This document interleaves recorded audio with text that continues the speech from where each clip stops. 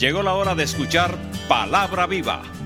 Escuchemos a nuestro pastor, el reverendo Pablo A. Jiménez, compartiendo Palabra Viva para toda nuestra audiencia. Todos nosotros tenemos un lugar donde nos sentimos seguros. Todos nosotros en algún momento de la vida sentimos que hay un sitio donde si usted está ahí, pues nada malo le puede pasar. Usted se siente bien seguro, se siente bien segura en ese lugar. A lo mejor es su cama, a lo mejor es su cuarto, a lo mejor son los brazos de la persona amada. Pero yo estoy seguro que hay un sitio donde usted siente seguridad. Yo sé que hay un lugar donde usted siente que si está allí, nada malo le podría pasar. Para el pueblo de Israel, ese lugar era la ciudad de Jerusalén. Ellos sentían que la ciudad de Jerusalén tenía algo especial y que si usted estaba allí, usted gozaba de una protección especial de parte de Dios. De todos modos, mire, esa era la ciudad de David. Esa era la ciudad santa. Allí estaba el monte Sión. Allí estaba el templo de Jerusalén, el monte Moria. Y por eso ellos entendían que si estaban allí, nada malo les podía pasar. Hasta lo cantaban. ¿Recuerdan el Salmo 125? Los que confían en Jehová son como el monte de Sión, que no se mueve, sino que permanece para siempre. Pues ellos entendían que Jerusalén iba a permanecer para siempre, que jamás nada malo podía pasar si usted estaba en esa ciudad. Eso dio paso a una doctrina que enseñaban los líderes religiosos, que se llamaba la doctrina de la inviolabilidad de Sión. La palabra más larga que usted va a escuchar hoy. Inviolabilidad. ¿Y qué quiere decir eso? Ellos entendían que si estaban en Jerusalén, Dios tenía la responsabilidad y la obligación de cuidar la ciudad y a todos los que habitaban en ella.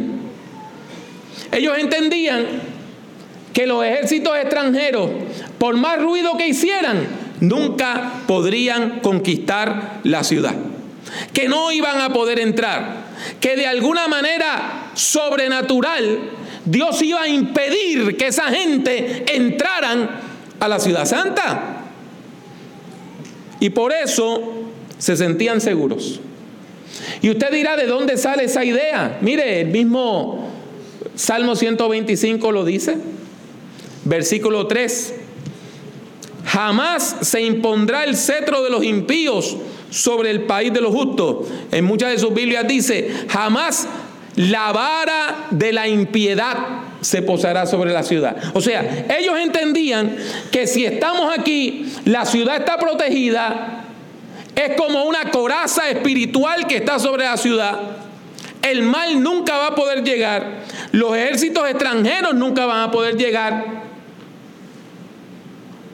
y nosotros estamos seguros porque estamos aquí al ladito, al pie, a la par del templo. Eso era bueno porque daba esperanza a la gente. Pero eso también tenía un ladito malo. Y es que mucha gente lo entendían que era una licencia para pecar. Mucha gente entendían que tenían permiso para pecar. ¿Por qué? Porque mientras yo viva aquí en la ciudad, nada malo me puede pasar. Y aunque yo peque, y aunque yo sea idólatra, y aunque yo vaya detrás de otros dioses, como vivo en esta ciudad, Dios me tiene que cuidar. Ese es el problema de la doctrina de la inviolabilidad de Sión. Y usted va a decir, pero ¿y quién le enseñó esa cosa a esa gente? Hermanos, hermanas, los mismos líderes religiosos se lo enseñaron. Si tú estás aquí, nada malo te va a poder pasar. Esos líderes religiosos que le enseñaron mal al pueblo no podían pensar de otra manera. No tenían la disposición de pensar de otra manera. De acuerdo a Jeremías 7:4, cada vez que le decían, mire, el pueblo está pecando, el pueblo tiene que arrepentirse, la ciudad está en peligro, ¿qué contestaban? El templo del Señor, el templo del Señor, este es el templo del Señor, aquí no puede pasar nada malo. Y si usted decía, por ahí vienen los extranjeros, vamos a arreglar nuestros caminos, ¿qué ellos decían? Tú no tienes fe, porque ellos no pueden entrar. Y ese es el contexto. Ese es el contexto en el cual predica Jeremías. Hay crisis y la gente no quiere creer que hay una crisis. ¿Eso le suena a usted parecido a algo que está pasando últimamente? Hay crisis y la gente no lo cree. Aquí no va a pasar nada malo, ya tú verás. Piensan que mágicamente va a venir una solución. Esos falsos profetas, porque hay gente que profetizan por plata, ¿sabe? Hay gente que profetiza por dinero. Le decían los profetas de Shalom. Shalom es una palabra hebrea que quiere decir paz y seguridad.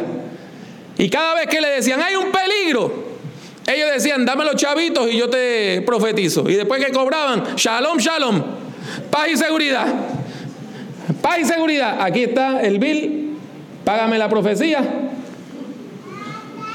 Y vivían de decirle a la gente, ese duérmete, nene, que no va a pasar nada malo.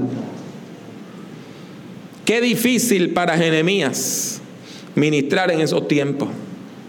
Jeremías ve los peligros y la gente lo castiga por ello. Jeremías le advierte al pueblo que viene en peligro y lo que la gente le dice es que no tiene fe.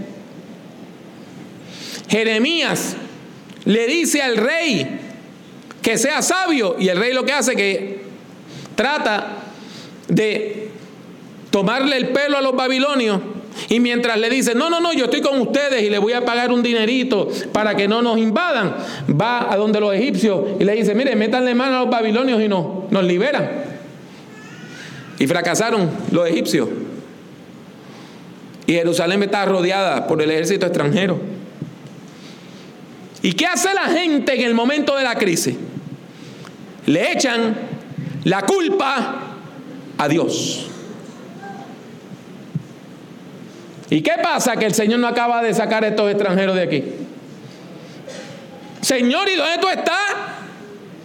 Mira esa gente, acaba y espántalo.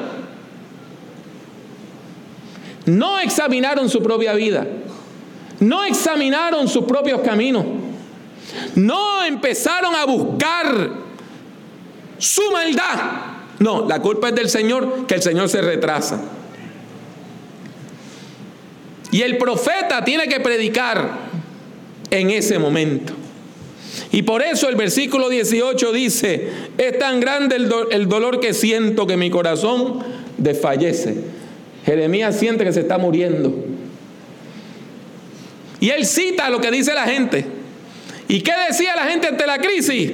¿Acaso ya no está el Señor en Sión? ¿Acaso ya no está en ella su rey? O sea, el Señor se fue. La culpa de mis problemas es de Dios, no es mía. Esas quejas se basan en esa falsa doctrina de la inviolabilidad de Sión. No se supone que el Señor nos proteja. No se supone que el Señor nos esté cuidando. No se supone que si yo estoy aquí nada malo me pueda pasar. Pero entonces Dios le responde, versículo 19, ¿por qué me hicieron enojar con sus imágenes talladas y con sus falsos dioses ajenos? Vamos al problema. El problema es que el pueblo había sido infiel. Se habían ido tras los dioses falsos. El pueblo había cometido el gravísimo pecado de adorar ídolos, de inclinarse ante la piedra y el palo. Y habían abandonado los caminos del Dios verdadero. Versículos 5 al 7 de ese mismo capítulo 8 lo dice más claro. Mire cómo Dios le habla al pueblo y le dice: ¿por qué entonces este pueblo de Jerusalén es rebelde todo el tiempo? Se aferran al engaño y no quieren volverse a mí. Palabras duras. Les he prestado atención y he escuchado lo que dicen. No hablan con rectitud y no hay nadie que se arrepienta de su maldad. Nadie se pregunta, ¿pero qué he hecho? O sea, no hay reflexión. No hay autoexamen. La persona no examina su camino y están buscando culpables. Porque si yo me descalifico como culpable y yo siempre estoy bien, los que están mal son los otros, sobre todo Dios. Dios continúa describiendo a su pueblo y le dice: son como caballos desbocados en medio de una batalla. Cada uno corre como mejor le conviene. Y después el Señor señala algo que mi hija dijo los otros días cuando predicó sobre la obediencia. El pecado lo embrutece a uno. Hasta la cigüeña en el cielo sabe cuándo ha llegado su tiempo. La tórtola, la grulla y la golondrina respetan los tiempos de su llegada. En cambio, mi pueblo no conoce la justicia de su Señor. Hasta los animalitos pueden ver los signos de los tiempos, pero la gente que vive ciega por el pecado no lo puede ver. Se siguen quejando. Pasó la siega, llegó el verano y nosotros aún no hemos sido salvos. Ya terminó la cosecha que empezó a principios de año, terminó para allá para mayo. Pasó el verano, ya llegó el otoño, llevamos un año en esto y todavía Dios no acaba de salvarnos. Dios no acaba de intervenir. Jeremías sabe lo que viene. Los extranjeros vienen y los babilonios eran sanguinarios. Los babilonios llegaban a un país y mataban a todos los niños menores de edad, a todos los varones, para que ninguno creciera recordando la masacre. Asesinaban a todos los ancianos para que el pueblo no tuviera memoria del pasado y nadie pudiera decir: esto éramos nosotros. A los hombres, en su mayoría, los mataban, los herían. A los líderes los metían presos, se los llevaban a un campo de concentración en Babilonia y el pueblo se quedaba sin líderes, como ovejas que no tienen pastor. Y por eso Jeremías dice: la ruina de la hija de mi pueblo, la hija de mi pueblo Jerusalén, me tiene destrozado. La ciudad no ha sido destruida todavía, pero él sabe que eso viene. Samuel Pagán, el experto del Antiguo Testamento, discípulo de Cristo que nosotros conocemos, que ha predicado aquí tantas veces, una vez estuvo en una expedición arqueológica y encontraron el cuerpo de un niño que había muerto en este tiempo que los babilonios llegaron a Judá. Encontraron los huesitos, el esqueleto de un niño que tendría 5 o 6 años. Y en un lado estaba la cabeza, la espina dorsal, las costillas, un brazo, la mitad de la pelvis y una pierna. Y en la otra estaba, a varios pies de distancia, el brazo, las otras costillas y la otra pierna. O sea, que con un golpe de espada picaron a un niño en dos. Eso es lo que venía para Jerusalén. Y la gente jugando a la politiquita. Y la gente jugando a la religión.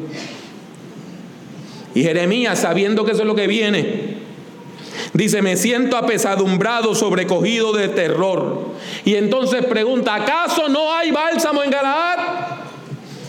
¿Acaso no hay bálsamo en Galaad? ¿No hay allí ningún médico? Y si lo hay, ¿por qué no hay medicina para Jerusalén, para la hija de mi pueblo? Déjeme explicarle esa referencia al bálsamo. Muchos de ustedes están comprando árboles de Navidad estos días, ¿verdad? Y usted sabe que el pino suelta una resina, ¿verdad que sí? A usted le ha pasado, a usted le ha tocado, que cuando usted corta el árbol sale una sustancia resinosa, un aceite bien pesado que se le pega a los dedos y huele. Pues algunos árboles tienen resinas medicinales.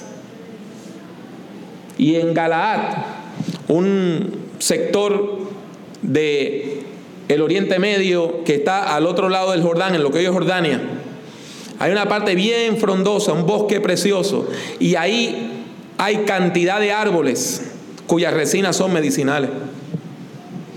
El bálsamo en Galaad era la medicina más cara y más famosa del mundo.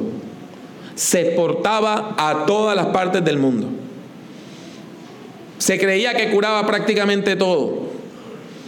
Y era la medicina que se sacaba de ahí y se mandaba para que los reyes y los nobles de todos los grandes países curaran sus heridas. La mejor medicina del mundo. Y Jeremías pregunta: ¿no hay algo así que salga a mi pueblo? ¿No hay una medicina mágica que salve a mi pueblo? Mi abuela, cuando quería hablar de los mejores médicos, y la suya también, hablaban del médico chino. ¿Recuerda? Y cuando alguien no tenía remedio, decían: ese no lo salva ni el médico chino. Jeremías está tan desesperado que está preguntando: ¿y dónde está el médico chino? ¿Dónde está el bálsamo? ¿Dónde está el médico? ¿Cómo podemos salvar a mi pueblo? Es un dolor muy grande cuando usted ve que viene la ruina.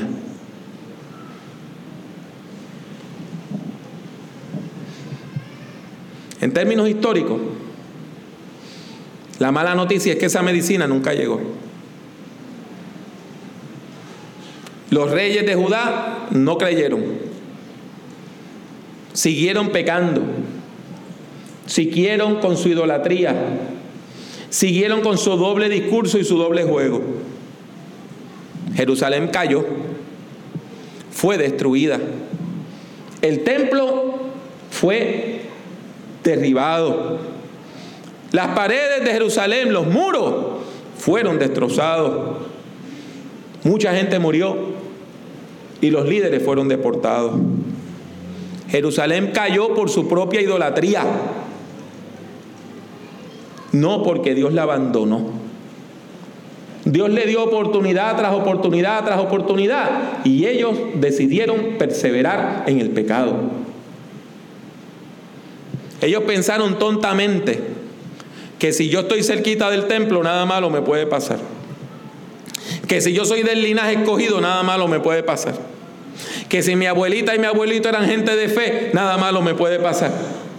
Que si mis familiares eran líderes religiosos, nada malo me puede pasar. Y hay gente que todavía piensa lo mismo. Hay gente que tontamente piensa: no, que mi bisabuelo fue pastor, a mí nada malo me puede pasar. De veras, siga pecando para que usted vea lo que le viene. No, que este terreno lo donó mi abuela. ¿Y eso a usted le va a dar salvación? La salvación no se hereda. La tradición religiosa no nos puede salvar. El que nuestros antepasados hayan sido gente de fe no nos pueden salvar. Y no nos puede salvar visitar el templo de vez en cuando. Yo conozco una hermana que por años estuvo casada con un hombre abusador, que le golpeaba, que le insultaba, que le humillaba, que tenía otras parejas, otras familias, hijos fuera del matrimonio, y por 20 años fue director del coro de su iglesia. Y él pensaba que eso lo iba a salvar. El templo del Señor, el templo del Señor, el templo del Señor.